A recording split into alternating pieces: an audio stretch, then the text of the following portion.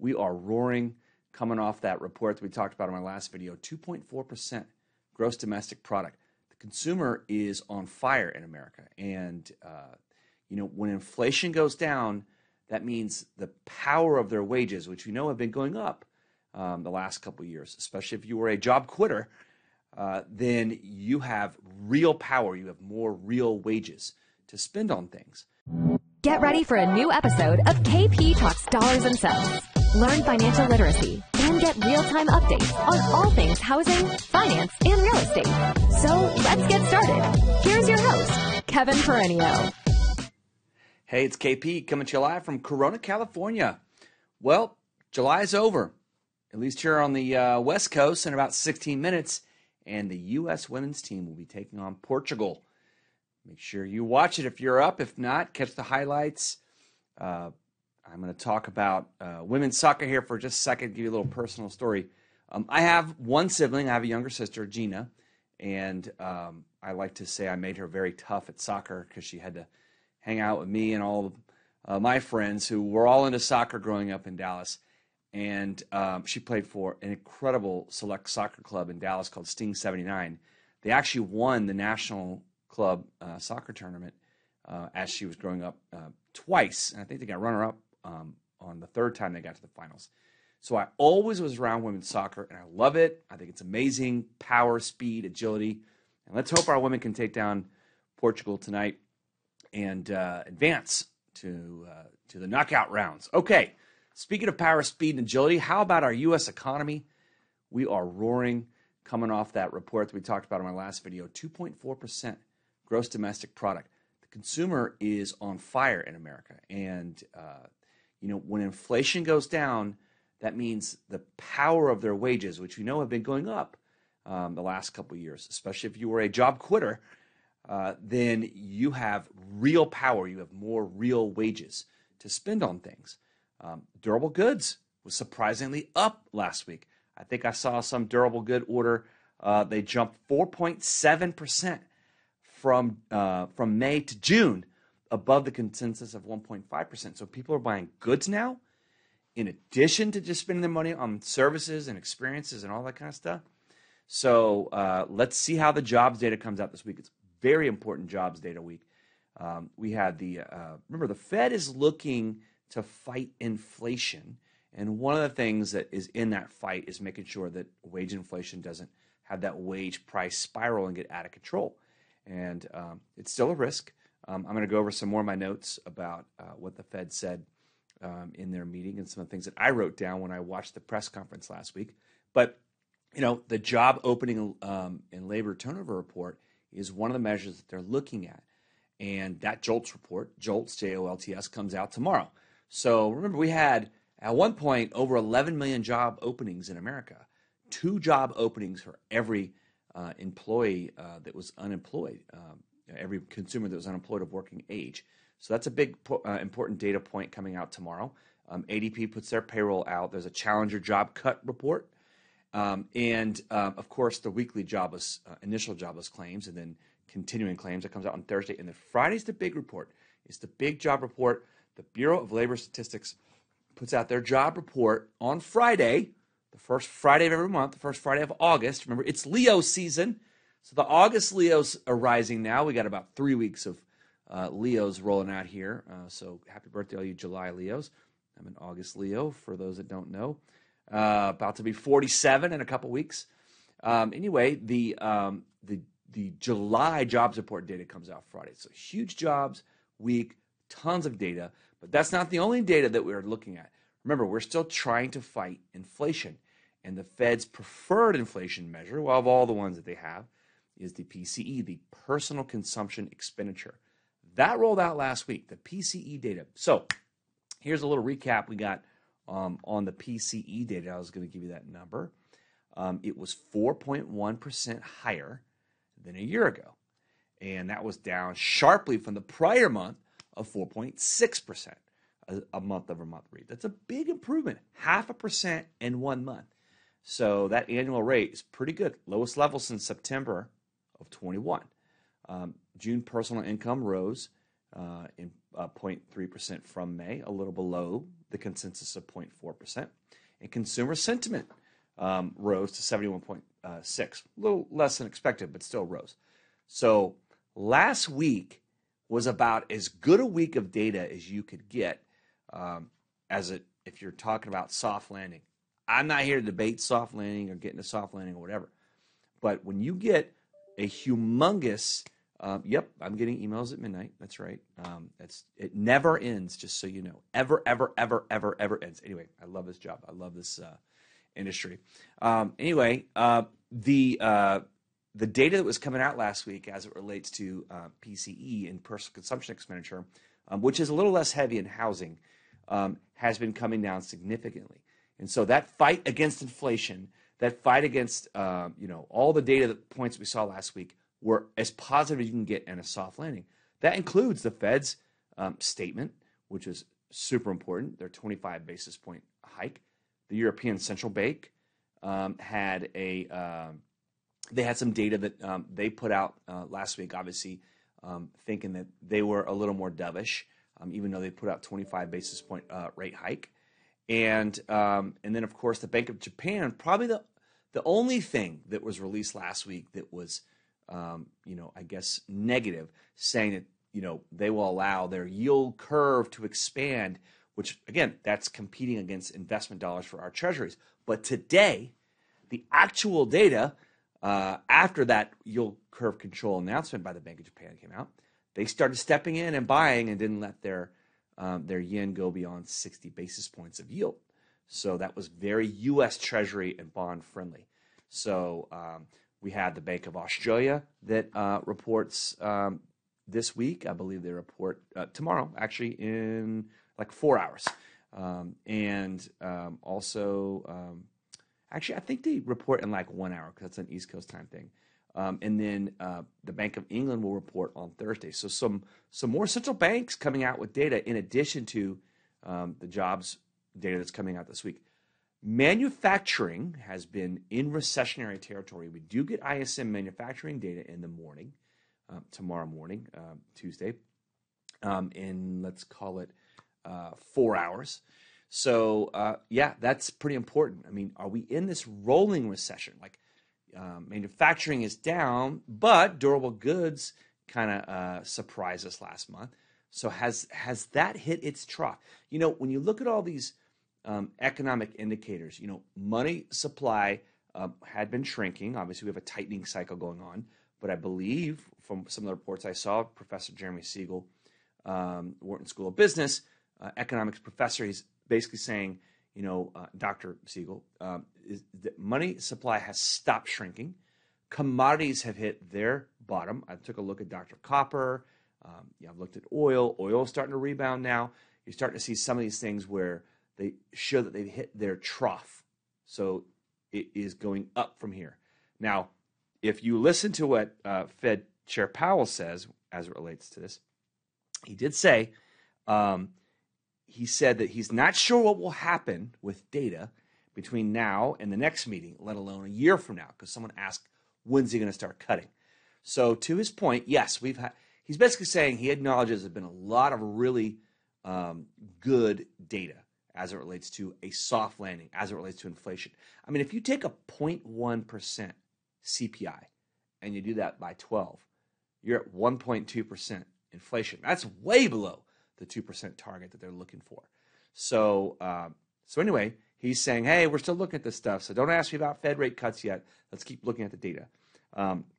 I will say that he did say that inflation needs to come down credibly and sustainably. So again, an acknowledgement that it's coming down. We're near the rate hike cycle ending, but he does want to see that continue to move. He doesn't see 2%, the Fed's preferred target for inflation, until 2025. I think that's bluster, but we shall see. He said that deposit flow has stabilized, so there was an expected result in the bank tightening that happened in March, but everything was orderly. Now, just so you know, even though we're in the midst of this rate hike cycle where we're tightening money supply, they did inject hundreds of billions of dollars to help stave off the bank crisis. So, that we think that has a little correlation to how the stock market's been ripping. But he did say we're in restrictive territory, so no more Fed comment rates. This week, again, I'm not a financial advisor. I'm not responsible for your losses, only your profits. AMD and Apple, they both come out huge bellwether. Apple is like the biggest company on the planet. So we'll see what they think. We'll see if retail sales continues to have its nice pace. I thought it was interesting that transportation, food, and construction, I read, are 40% of global GDP. 40%, transportation, food, and construction. And Blackstone is now managing $1 trillion in assets under management. Unbelievable. Let's have a great week. Leo season. Let's go, August. Stay cool out there. Cheers. Go U.S. women.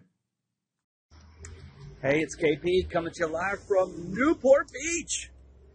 All right, it is Thursday afternoon. It's almost 6, early evening, and my 10-year-old daughter is graduating from junior guards. It's her first year of doing it on Newport Beach. She did Crystal Cove last year. So you're about to get some beach scenery, I promise. That's just my ugly mug here.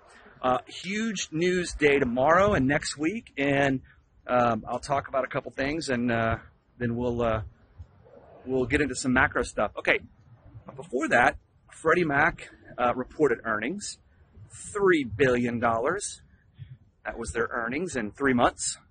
That's making $1 billion a month. So obviously they're one of the two GSEs, the government-sponsored entities, enterprises, and they backstop housing. I mean, Fannie and Freddie are the reason we have a housing industry. So what? By the way, you guys know I'm not a put my hands in the pocket of other people making money kind of person. I celebrate success. I think it's a huge success that Freddie Mac just had. What I love for the GSEs to do is invest some of that money, which they do, in their origination arms. So partners like us, partners, lenders out there, especially independent mortgage bankers that are serving the underserved, we would love to have less repurchases from the GSEs so we can invest that money in our labor and our employees so we can continue to serve the underserved. Freddie Mac's been so important for that. I mean, we're about to roll out one of their programs that allows us to get into underserved markets. And so they're obviously doing the work. It would help if we didn't have to pay millions of repurchases along the way. And that's not a knock on either one. It's just the general landscape. So we love the fact that they've enabled us to have day one certainty and make things a lot easier. But yeah, let's use some of that money and invest it back into mortgage bankers that are doing the work. I mean, all the big banks, they've been reserving and setting money aside for losses. One of the big reasons why Freddie Mac made as much money as they did is that they reversed some of their loss reserve. So, large financial institutions, whether it's depository banks or the GSEs, they're planning for, they're being fiscally responsible and planning for defaults, bad loans, whatever the case may be. There you go. But when you see a reversal of loan loss reserve, it's an admission that, yeah, maybe we're a little too conservative on reserving. And if defaults are down and credit is good and the borrowers, trust me, I know our underwriting in our company, and it's like many other companies, it's the best loans ever, the best credit quality ever. And this is not a credit bubble. We're not fighting the last war of 2008. There aren't enough houses. I mean, gosh, if a borrower did default, which typically the default rate matches the unemployment rate. And, right now unemployment's at 3.6%. We're going to find out tomorrow on the jobs report if that's an update, if it gets up to 3.8. But, defaults due to job losses are what these entities, banks, GSEs, everyone reserves for. And so hopefully they're using that in their modeling. It's okay to be cautious and overshoot on loan loss reserve, but when they reverse it out and have a profit, let's invest it back into our businesses and our lenders that are serving the underserved. So anyway, and I know they're doing that. So anyway, jobs report out tomorrow. We are at the first Friday of August, so this will be the July Bureau of Labor Statistics job report, and that would be data collected for the second half of June and the first half of July, and then they kind of get it all together. So, I mean, the labor market's strong. I don't even know what the number is going to be, but I'm sure the bond and stock market will move either way. So we're going to find out tomorrow. Next Thursday is the CPI report, Consumer Price Index. It's a massive index regarding inflation.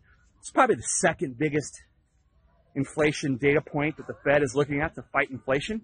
Remember, they're fighting inflation. It's coming down. Mortgage rates typically follow inflation. So if inflation's coming down, then mortgage rates tend to follow. I know that we've had a little spike in rates lately. The 10-year Treasury is kind of a barometer, obviously, along with the mortgage-backed securities directly on how mortgage rates go. But the CPI data next week, the jobs report tomorrow, these are all super important numbers in watching inflation come down and watching whether the Fed on September 20th will will raise another 25 bips, or whether they will pause. And if they pause, that kind of sets the terminal rate, most likely. And then all the institutional investors that buy treasuries and fixed income securities, there's bills, notes, and bonds. And I'll get into that in a second. There is a difference. And so that fight on inflation is super, super important. And all these data points coming out are going to be huge for it. Remember, there's 3 steps in a Fed pivot. The first one is that we're doing less than 75 basis point rate hikes, which we're down to 25. Then there's the pause, which could come September 20th. And then, of course, there's actual cutting. So we could see rates stabilize and come down at any point in that part of the cycle. So anyway, I'm almost get hit by a car here. Would be the first time on this video. Last time was the Lamborghini in Nashville. Remember that?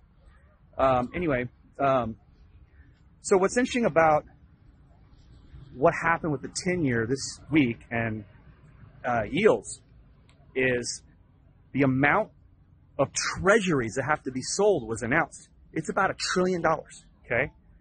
So it's going to be a flood of fixed income debt coming onto the market. Why does that matter? Well, remember, we buy and sell money. And if there's a lot more money being sold by the U.S. government and the Fed with treasuries, then that's crowding in the market to buy mortgage-backed securities. And if there's not as much liquidity to sell mortgage-backed securities, rates remain elevated. So same thing with stocks. Same thing with stocks too. So you know the old adage, stocks and bonds. There's a reason. Money goes into bonds not to lose money, and money goes into stocks to make money. It's a riskier asset. And so I want to talk about 2 more important things, and I'll get the heck off here. Really interesting stuff I was reading about this week, and I'm learning as we go, and I'm just trying to help you guys all learn together. I didn't know, like, the intricacies of selling the Fed's open market actions. Okay, so bills, notes, and bonds. Treasury bills are basically anything 2 years or less, under 2 years duration. It's like a 1-year Treasury bill, a 2-month, a 1-month, a 3-month. Now, the interest is paid at maturity. So if you're an investor and you buy a bill, you don't get paid until that 2 months is up, okay? So you look at those numbers, that yield's higher right now. A note, a Treasury note's like a 2-year note or a 10-year note. Now, those get paid interest every 6 months.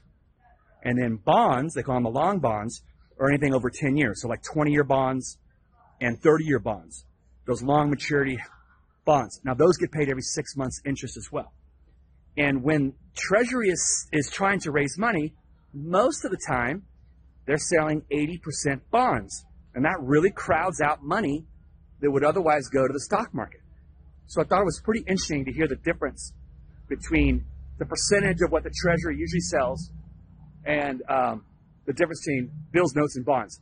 That impacts our liquidity of buying mortgage-backed securities, which keeps rates up or down. Okay, so we're almost at the beach. Let's talk about the BRIC countries real quick. So BRIC is Brazil, Russia, India, and China. They've been together since like 06 officially. 01, Goldman Sachs started talking about them. 06 officially. Then South Africa joined them. And now they're going to vote August 22nd. They're having a conference. They literally have their own like kind of International Monetary Fund or World Bank. And they've raised $100 billion, these countries. And they're going to admit Saudi Arabia to the BRICS. So it'll be BRICS Plus. Man, they're trying to de-dollarize the world. Something we've got to watch out for. Because that means less investment dollars, less liquidity. Have a great weekend. Cheers. You've been listening to KP Talks Dollars and Cents, a top-rated show for those who want to learn about the economy and mortgage environment. Tune in each week for more episodes, and please leave us a 5-star review on Apple Podcasts and Spotify. Kevin Peranio does not render or offer to render personalized investment or tax advice through KP Talks Dollars and Cents. The information provided is for informational purposes only and does not constitute financial, tax, investment, or legal advice. For more info, follow KP Talks Dollars and Cents on all of our social channels.